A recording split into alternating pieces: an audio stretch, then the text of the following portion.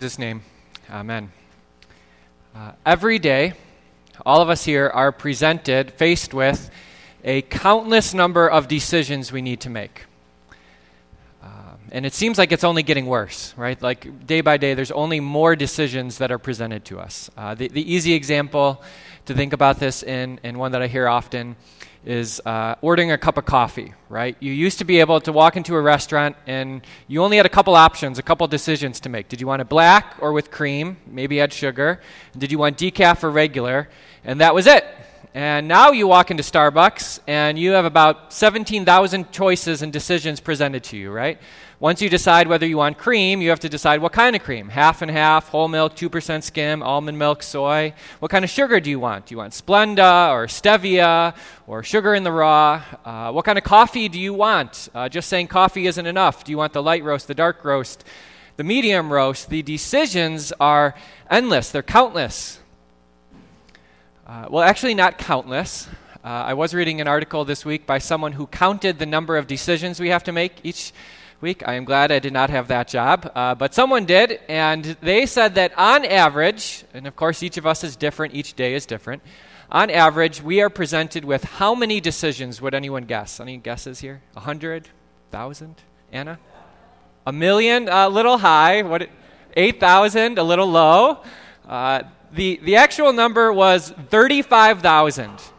Each day, we have to make 35,000 decisions. It's hard to believe, right? But if you go through your day, right, it starts from the moment you get up. You have to decide, am I going to hit the snooze, or will I just keep on, or will I get up right away? What am I going to wear? The t-shirt, or maybe it's cold outside, I'll wear a sweater. What am I going to eat for breakfast?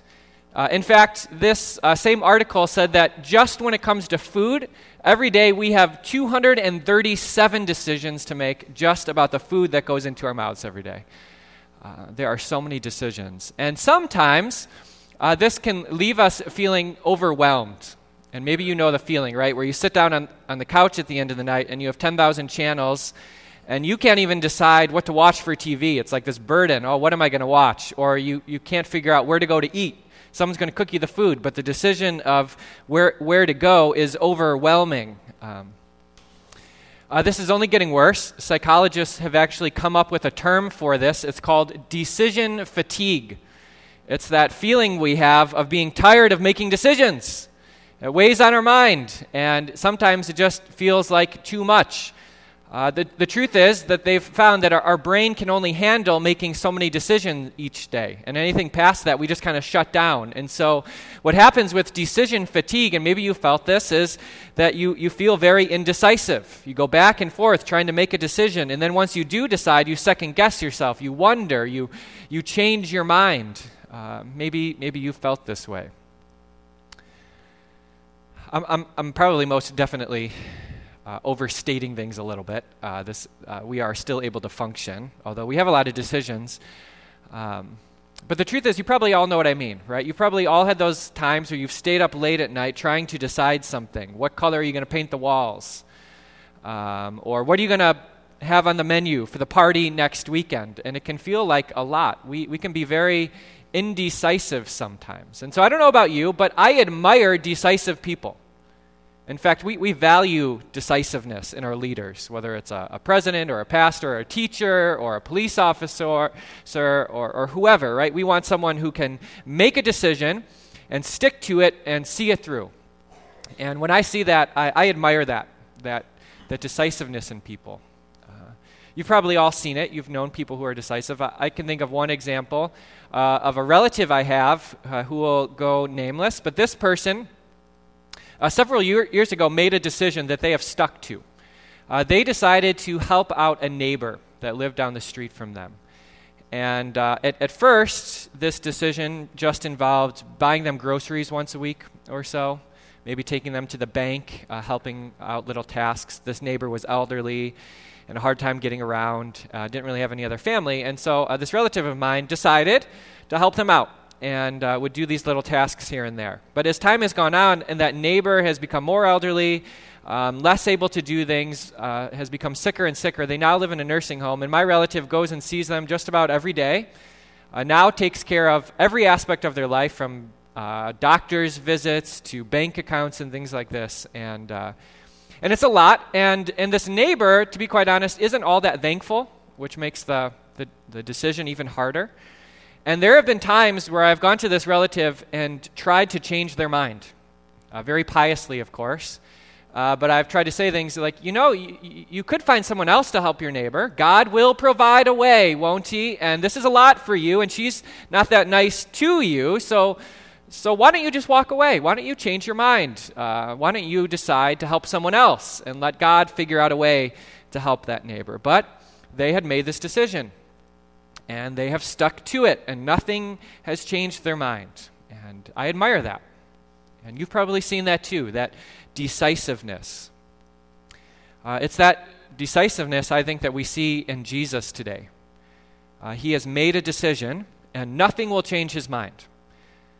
What he's decided to do, and we heard it in the beginning of our gospel reading out in the entryway today, was that Jesus has decided to go to Jerusalem. We heard that in the very opening words. He's on his way to Jerusalem, and he has made that decision, and nothing is going to stop him. And he's going there not on vacation, not for a guy's weekend with his other friends, the disciples, not just to hang out. Jesus is going to Jerusalem. He has decided to go there because that's where the cross is.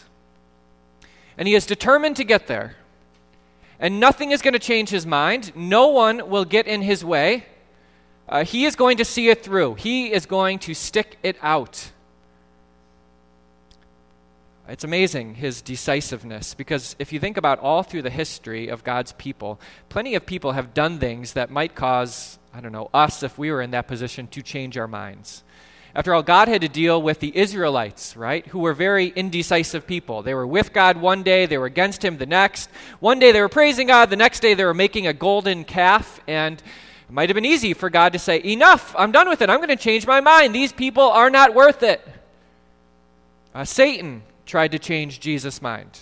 And if you think about that story where Jesus goes into the desert right after he's been baptized and he fasts for 40 days and the devil comes to him with 3 temptations, one of which is, Jesus, if you just bow down before me, I'll give you the kingdoms of the world. Everything you see will be yours, Jesus. And that sounds pretty tempting. Might cause me to change my mind. But Jesus is determined. He's resolute.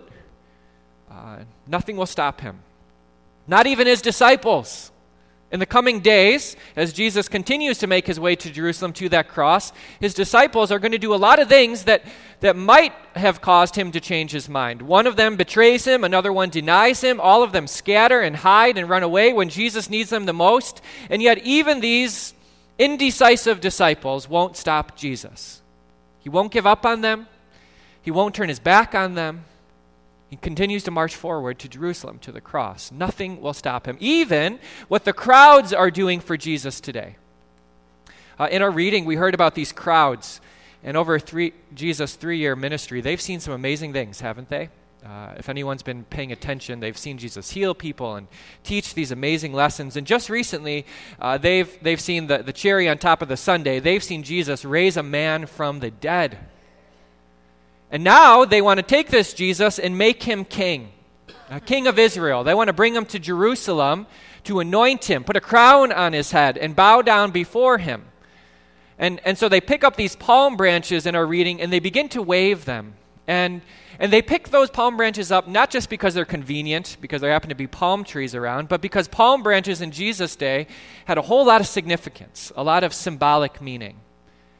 In fact, throughout Israel's history, when their armies would come back victorious from a battle, Israelites would often wave those palm branches to proclaim their victory. As the kings and the armies returned from faraway places, the Israelites would wave these palm branches very often, and they carried a whole lot of significance and symbolism. And in fact, by Jesus' day, a palm branch was almost like Israel's national flag.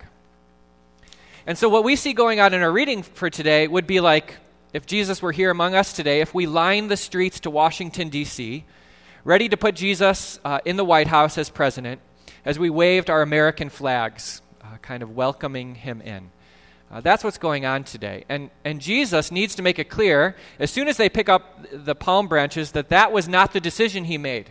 That's not why he's coming, to be some earthly king, to have them wave this nationalistic flag in his face. No, Jesus, in our reading, it's interesting. As soon as they pick up the palm branches, Jesus gets on a donkey.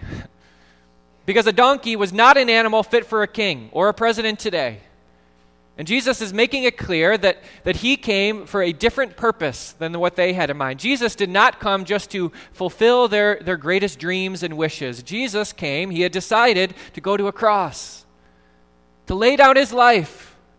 And nothing, not even this crowd before him today, with all of their misapplied praise, would get in Jesus' way. And here's what I'd really like to remind you of today. You will not get in Jesus' way. Nothing you do can change Jesus' mind. Isn't that amazing? Nothing you say, nothing you think, nothing in your past that you carry with you will ever change Jesus' love for you. He's decided he loves you, and he lived that out on the cross. And so some of us, we are here today, and we have a whole lot of baggage we're carrying. A whole past and history of things we've done and said and people that we have hurt that we are carrying with us. And with each passing day, sometimes it feels like that baggage is getting heavier. And sometimes we might be tempted to think that if God would see us for who we are, that he would change his mind about us. But he won't. He's decisive. He's resolute. And he went to the cross because he loves you. And others of us are here today, and we might look at the circumstances of our lives and think to ourselves, well, this must be God changing his life. As we look at our loved ones who die and the cancer that comes to us and our finances that are falling apart and our kids that we can't seem to control, we might think to ourselves, well, this is what it looks like for God to change his mind. It's pretty obvious he doesn't love me anymore. But Jesus has made his decision, brothers and sisters. It's been decided. He was going to go to Jerusalem, and he did, and he laid down his life for you, and nothing and no one will change his mind. And maybe others of us are here today, and we feel like we have a whole lot of catching up to do. And if we don't act fast, maybe Jesus will change his mind. Especially at a church like this, where so many people do so many things to serve the Lord, and we have so many talented people who give so much. And you might look at your own life and think, well, I got to get my act together. My church attendance hasn't been the best, and my Bible study has been poor, and I don't serve and sacrifice like I see so many other people doing and maybe I got to get everything together before Jesus changes his mind on me. But brothers and sisters, he won't. Nothing you can do will change Jesus' mind about his love for you.